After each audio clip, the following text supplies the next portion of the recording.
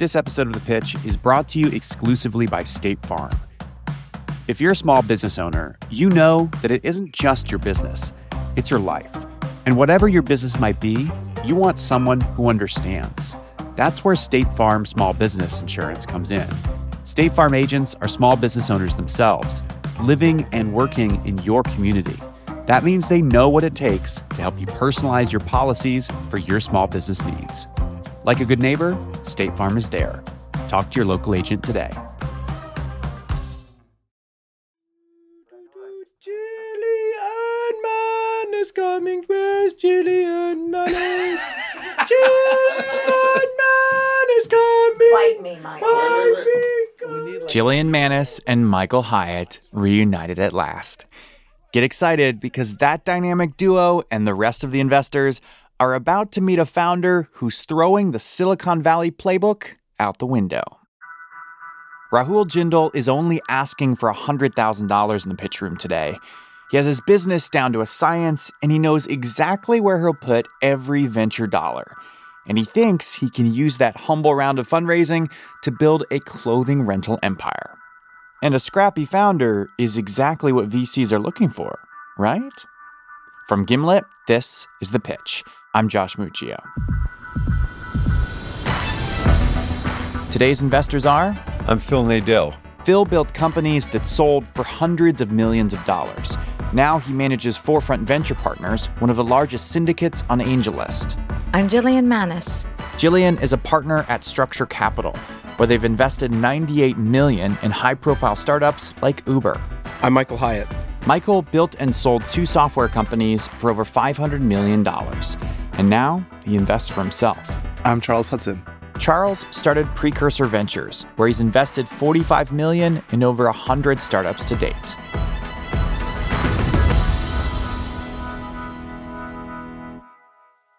All right, on with the pitch. Hello. Hi. Hi. How are you? So, hello, everyone. I'm Rahul. So, we'll take you back a few years. 26 years old. I've spent my whole life working in what I call an engineering outfit.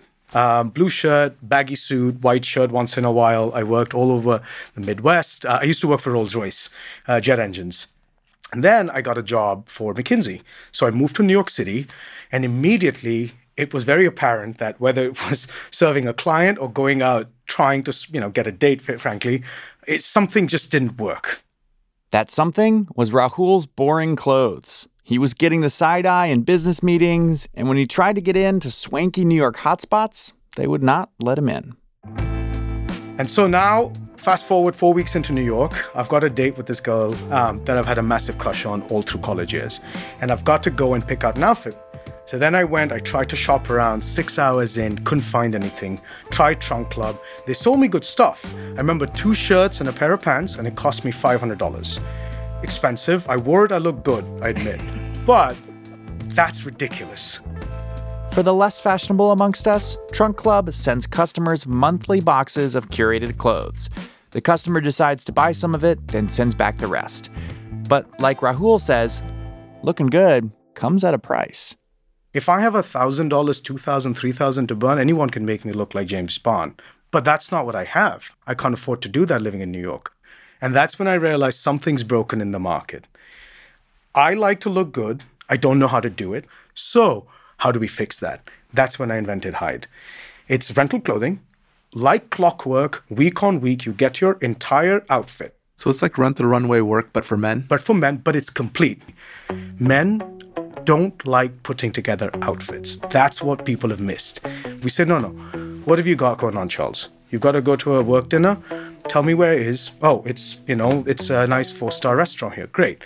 I'll put together a nice blazer for you with dark wash jeans with a pair of nice boots, perhaps, or wingtip shoes. All of this shows up at your doorstep. Sunglasses, cologne, everything. And you're wearing $1,500 worth of stuff for $50, so it's easy on the wallet too. So it's a male Rent the Runway kind of per event. If you take Rent the Runway and merge it with Trunk Club, you get this. Right. With $50 a week? $50 per outfit. Okay, what Rahul's doing is selling a subscription of stylish clothing. You wear the outfits and send them back to Hyde Closet. which is a tried and true business model. Rent the Runway just earned a $1 billion valuation renting clothes to women. So I'll walk you through the plans we have. 50 for a one-off. One-off is basically, hey, you've got somewhere to go. Here's your box. Yeah. Thanks very much. A lot of people come back. $80 if you want it twice a month. And the last one is $150 a month, which is like clockwork every week. The $80 offering, Yeah. is that a week's worth of clothing or is Yes. that one out? That's a full week's worth of So clothing. it's always 2 shirts, pair of pants, outerwear, shoes, belt, sunglasses, and or a tie, and cologne and all that. So It's not really a week's worth. It's not a week. It's it's two outfits, it's two outfits. basically. we try to optimize for an outfit and a half. Can you show us? Yeah, absolutely. Yeah. Please go ahead. Do you want to hand us one? Do you want to show it? What's We easier? actually installed a mic for that purpose. There you go. It's everything. It's everything. So everything's used. Yes. So I wanted to put these shoes here specifically to show you this is The investors gather around the hide closet boxes in the middle of the room. Jillian grabs a belt, and Phil pulls out one of the neatly pressed shirts and shakes it out. Michael zeroes in on the shoes. The shoes are quite worn, though. Yes. It kind of freaked me out a little bit. I put that in specifically I know, for that because you reason. have one more turn, but I'm still a little scared of that. Yeah, the rest sure. of it, I could deal with. Dry cleaning and stuff. I wanted to show you the last time. Okay, I think we get the idea of the product. Okay. Now it's time for the investors to head back to their seats and ask, does the business look as good as the outfits? Tell us about your sales thus far. Yes, the sales. Yes. Yeah, So we now have 35 running clients. I started it in December, purely sort of promotional activity, signed with 700 people within about 3 weeks, give or take. We did a couple of pop-ups, and we started supplying to 35 people. What happened to the 700? That's just our sort of active engaged user list. I can't let in more right now without hiring more operations people because my product experience will fall. So What's I just- involved with that? Why is that holding you back? The first is the actual styling. So I want stylists to be building these boxes, not someone just randomly doing it. So what I've built now is that stylists can assemble boxes remotely. They don't need to be with the clothes. Second component is the actual packing, the logistics of it. I still need someone to actually package the boxes. Bringing everything into inventory and then checking it out of inventory, that needs to be immaculate. Right now, we don't have things like barcode scanners, so we're all doing it manually. It works really well, but it takes time, and I need people to do that. Can you explain the styling and the inventory? It seems like that becomes a real stumbling point. That's absolutely my favorite question. So that's the secret sauce here. What we've found is that 4 social events cover 80 to 90% of an average man's calendar during a given week. Sunday, brunch. Thursday, happy hour. Friday, formal date. Saturday, casual date. That's it. If I can solve for these 4 events for the sizes, which also, by the way, living in a metropolitan city, if you look them up, they cluster. The median is a 40R. If you can pick up your sizes at that median and forget about the 2 tails, I can cover most of my inventory. And I'm seeing that now in my data. Wow. Wow is right. Rahul turned a guy's social calendar into a science, backed that up with data, then topped it off with a little style know-how. But there are a lot of different size combinations. Yes. You have all different size shoes and then different size blazers and shirts. Yeah. I'm just wondering how many times you can turn that. And how you can automate that a bit too. So the model does exactly that right now. When you join on, it spits out to me and says, let's say, I'm assuming you're a 42R. Yeah. Okay, so if No, you... 42 long. Okay, 42 long. Yeah. So you come on, it'll tell me we have 3 42 longs, blazers for him. We are okay for 3 weeks. It's predictive buying. Then it tells me for the 4th week, if he sticks on, we need to buy something for him. And so I can now time the market, right? I can look out for sales. I can tell my buyers to say, you've got 3 weeks. If he stays on, buy him something. Rahul's operation is so lean that he's figured out how to only buy clothes at the very last minute when he absolutely needs them. And while that might make Rahul the king of bootstrapping, the question becomes, how lean is too lean for investors looking for fat returns? That's when we come back.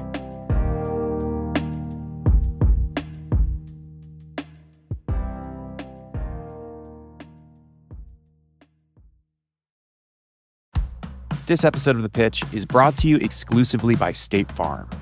We talk to a lot of entrepreneurs on the show, and one thread that connects them all they're not just pitching their business, they're pitching themselves. Because small business owners know that their business is more than just a company, it's their whole life. And State Farm gets that. State Farm agents are small business owners too, and they know what it takes. They can help you choose personalized policies that fit your budget. That's the personal touch. That's small business insurance from State Farm. Like a good neighbor, State Farm is there. Talk to your local agent today.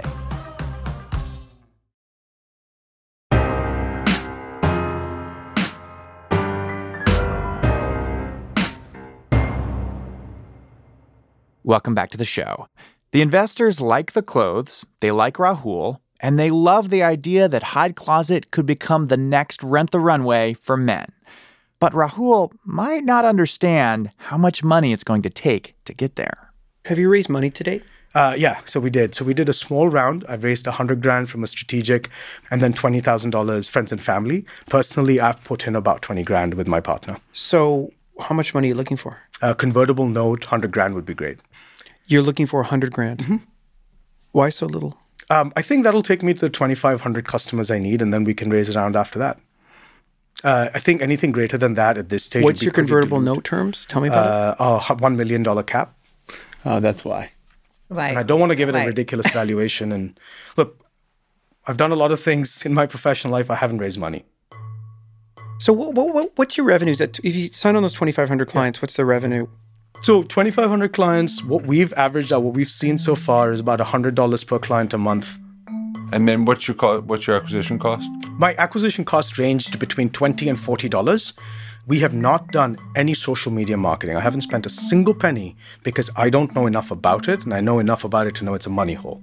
So I haven't put any money on it. So things we have done is I've gone and done fireside chats at WeWorks in DC. I've had pop-up stores at Union Market, at the DC Startup Week, etc. That's where I've gotten people to sign up for the list. Then off of that list, I've converted people by literally going down and saying who's opening our emails the most, we'll only email them. That's how we got to the 35 because I knew they would sign on. The only thing I would say on the marketing is, a business like this is going to ultimately come down to how good you are at marketing. Yeah, no, right? I totally agree. I mean, this is a customer acquisition business, right?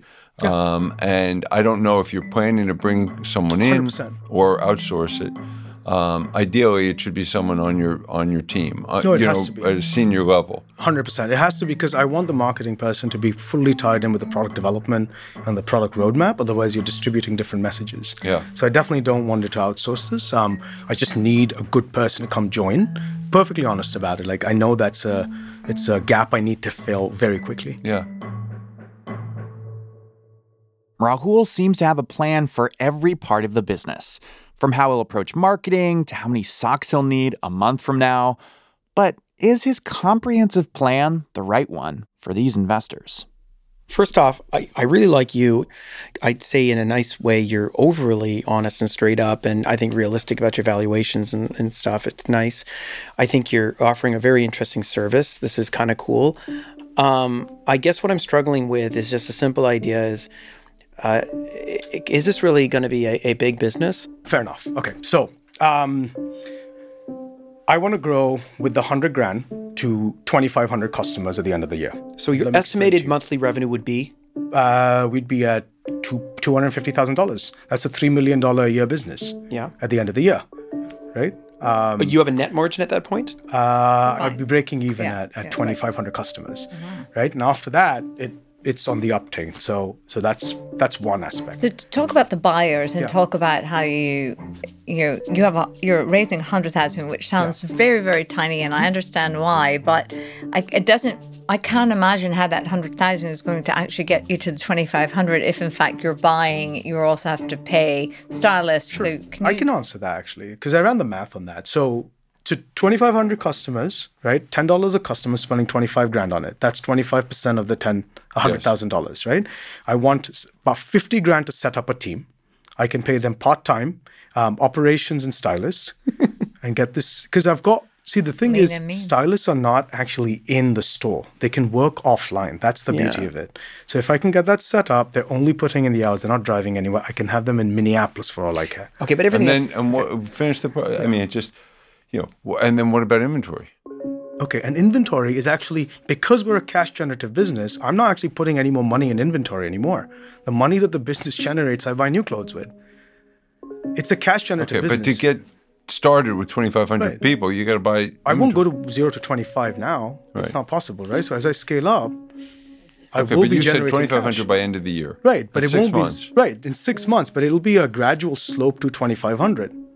I have enough inventory now for at least, say, 70, 80 people. I add a bit more, I can get to 100. Now, those 100 people are billing up front, and then they get their And that clothes. accounts for all the different size variations and So they're different clustered, styles. They're all clustered. So look, there's two things that are always true about starting a business. It always costs more and it always takes longer. Yeah.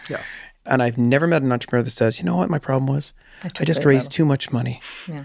You know, it doesn't usually work that way. Got it. So here's the thing. Yeah. I'm going to pass, but this is what I have to say. Yeah. I really like you and I love your ambitions. I have rarely seen an entrepreneur come in here and say on, 25 cents, I can, get to the moon. And you're doing it and good on you. And I love it. I'm going to pass, but I really like you and I think you're fixing an interesting problem. Thank you. Appreciate it. I think it's a very smart idea. I see the value to consumers.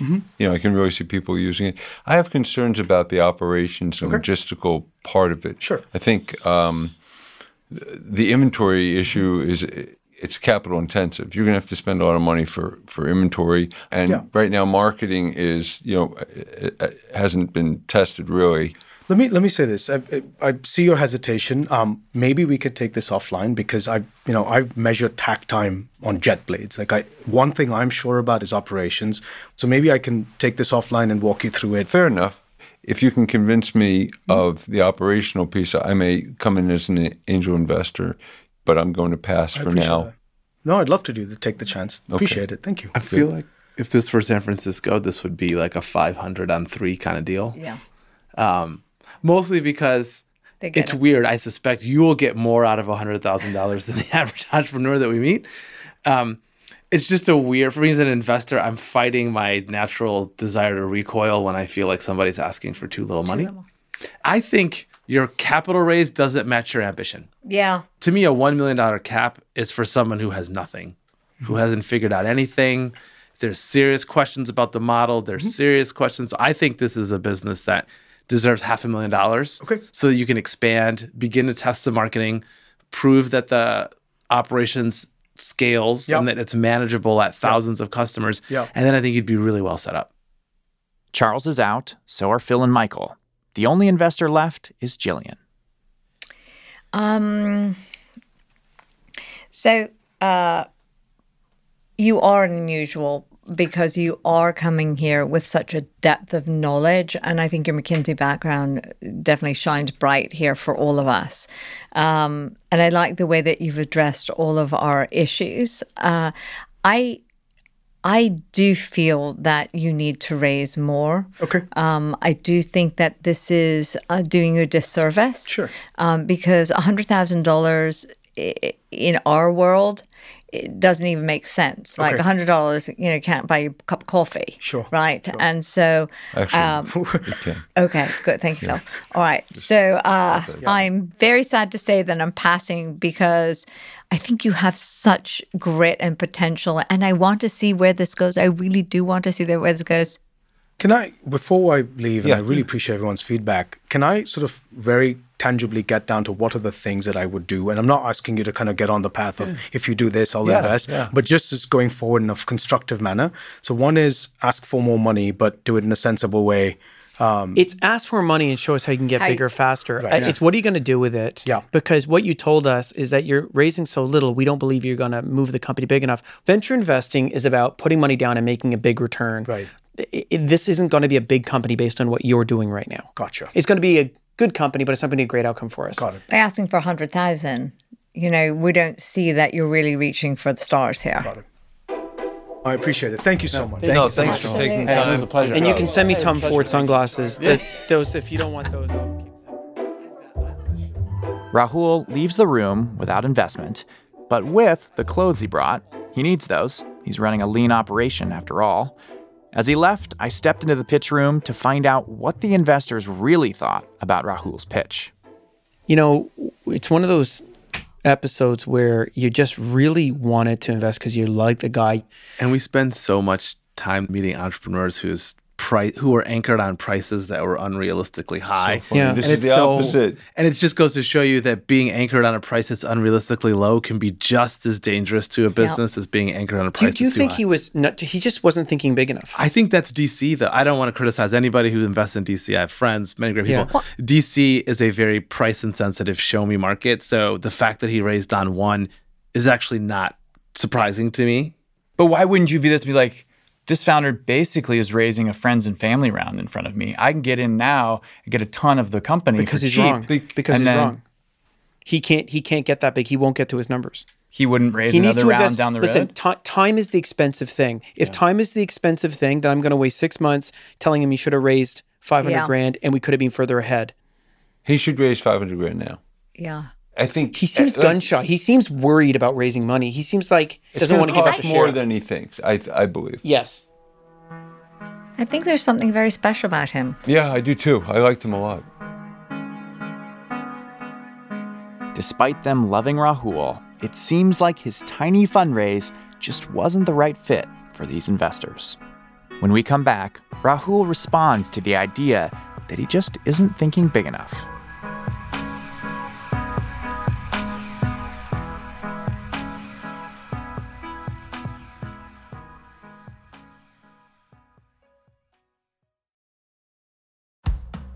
This episode of The Pitch is brought to you exclusively by State Farm. Small business owners know that it's not just business, it's personal.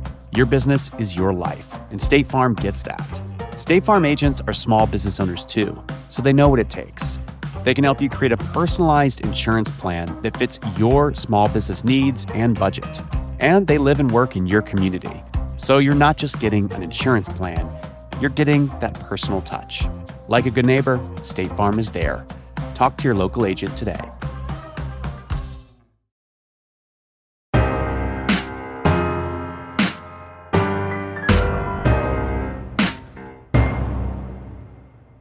Welcome back. Rahul and I spoke about a month later, and he told me that prior to his pitch, he was advised by some local investors based in DC to raise a small round of fundraising at a low valuation. They wanted him to be realistic, keeping his feet planted firmly on the ground. But the investors on our show, who seem to subscribe to the Silicon Valley mindset, were looking for a moonshot. Do you think maybe that just doing a raise of $100,000 in front of those VCs makes it seem like you aren't being ambitious enough? Yeah, that's a good question. So I did think about that a lot, and I balanced it between being realistic of the valuation as an early stage company. Maybe I did go a little bit too far, but I also kind of kept it realistic in terms of the money I actually need right now.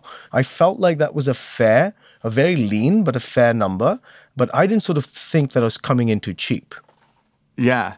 So you think that's, I mean, like, do you buy that though? Like, do you really, it just seems like such a weird thing to say, your business is too cheap for us to invest, and so we're not going to invest. I think that there are 4 consistent opinions right now. I think that the point which these guys raised was you're not solving for the next 6 months or 8 months. Like, we invest in businesses that are solving for growth over the next 3 or 4 years. And we are happy. And if the investor's happy to take on the risk over a course of a longer duration of time, then who am I as an entrepreneur to restrict that? That doesn't make any sense. And I didn't quite, I should have grabbed that earlier on. So you wish you would have come to that understanding before pitching the investors? Yeah. 4 people who are good at this can't all be wrong, obviously, right? I'd be an idiot to think that. So I mean, they might. I mean, 4 people in a room have been wrong before. That's true. And that's why, but I certainly can't be arrogant enough to say I'm the right one there. So I got to crowdsource some data and really understand how to go forward with this. But at this point, it'd be premature for me to say whether they're right or wrong. Makes sense. Rahul, do you think you got caught in the middle of the discrepancy between the way Silicon Valley investors think and maybe the way the rest of the world or a smaller startup community like the DC market, for example, thinks?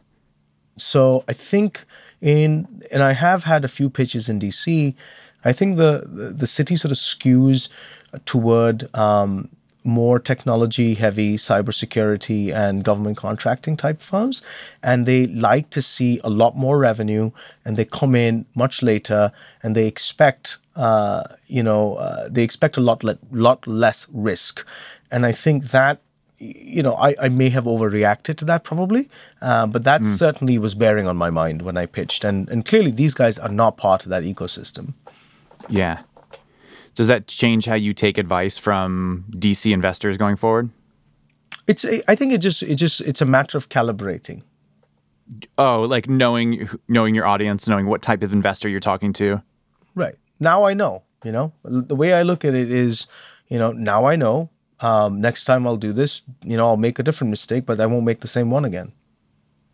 You have, because of your quantitative experience and background, it seemed like every dollar, every penny was accounted for in your plan. And you had found a way to somehow, with $100,000, build this business over the next year.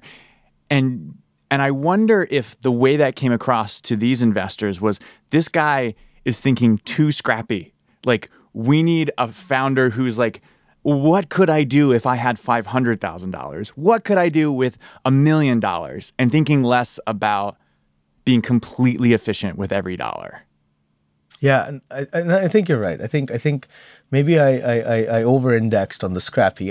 Now I know, make different mistakes next time. Won't make the same one. All right, so very early on, the investors made the comparison of Hide Closet to Rent the Runway.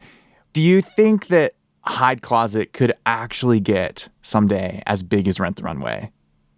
Absolutely. I mean, I think this could be it. I mean, I genuinely want to build something. I think I'm excited by, operational challenges. I'm just genuinely, I like building things, and I'm fascinated about all these different things you get exposed to when you're building a business. So I really want to just create something. It sounds like you like the game of it. Sounds like you like the whole thing. I think it's fantastic. I mean, this show and pitching and trying to build a product and being involved with, people, all sorts of people, good and bad. And fundraising really brings it to a head because everybody has a different agenda and everybody's done this 1,000,000 times in the past. So they're bringing all of this latent knowledge. So to me, it's a massive learning opportunity.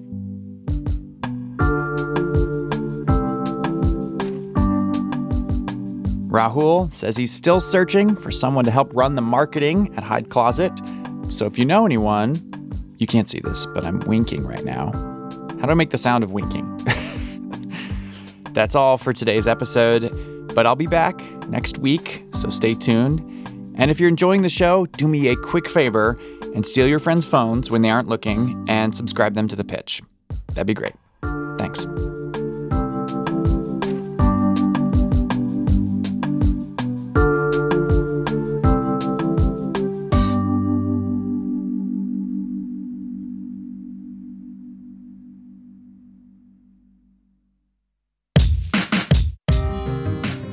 Our show is hosted by me, Josh Muccio, produced by Heather Rogers and Kareem Maddox. We are edited by Blythe Terrell and Sarah Saracen. Theme music by The Musemaker, original compositions from Breakmaster Cylinder, Bobby Lord, Billy Libby, Peter Leonard, and The Musemaker. We're mixed by Enoch Kim. Lisa Muccio planned the recording of this pitch, and here's a quick disclaimer that there's no offer to invest being made to or solicited from the listening audience on today's show. Follow The Pitch on Spotify and listen for free, or find new episodes wherever you listen. We'll be back with a new episode next week.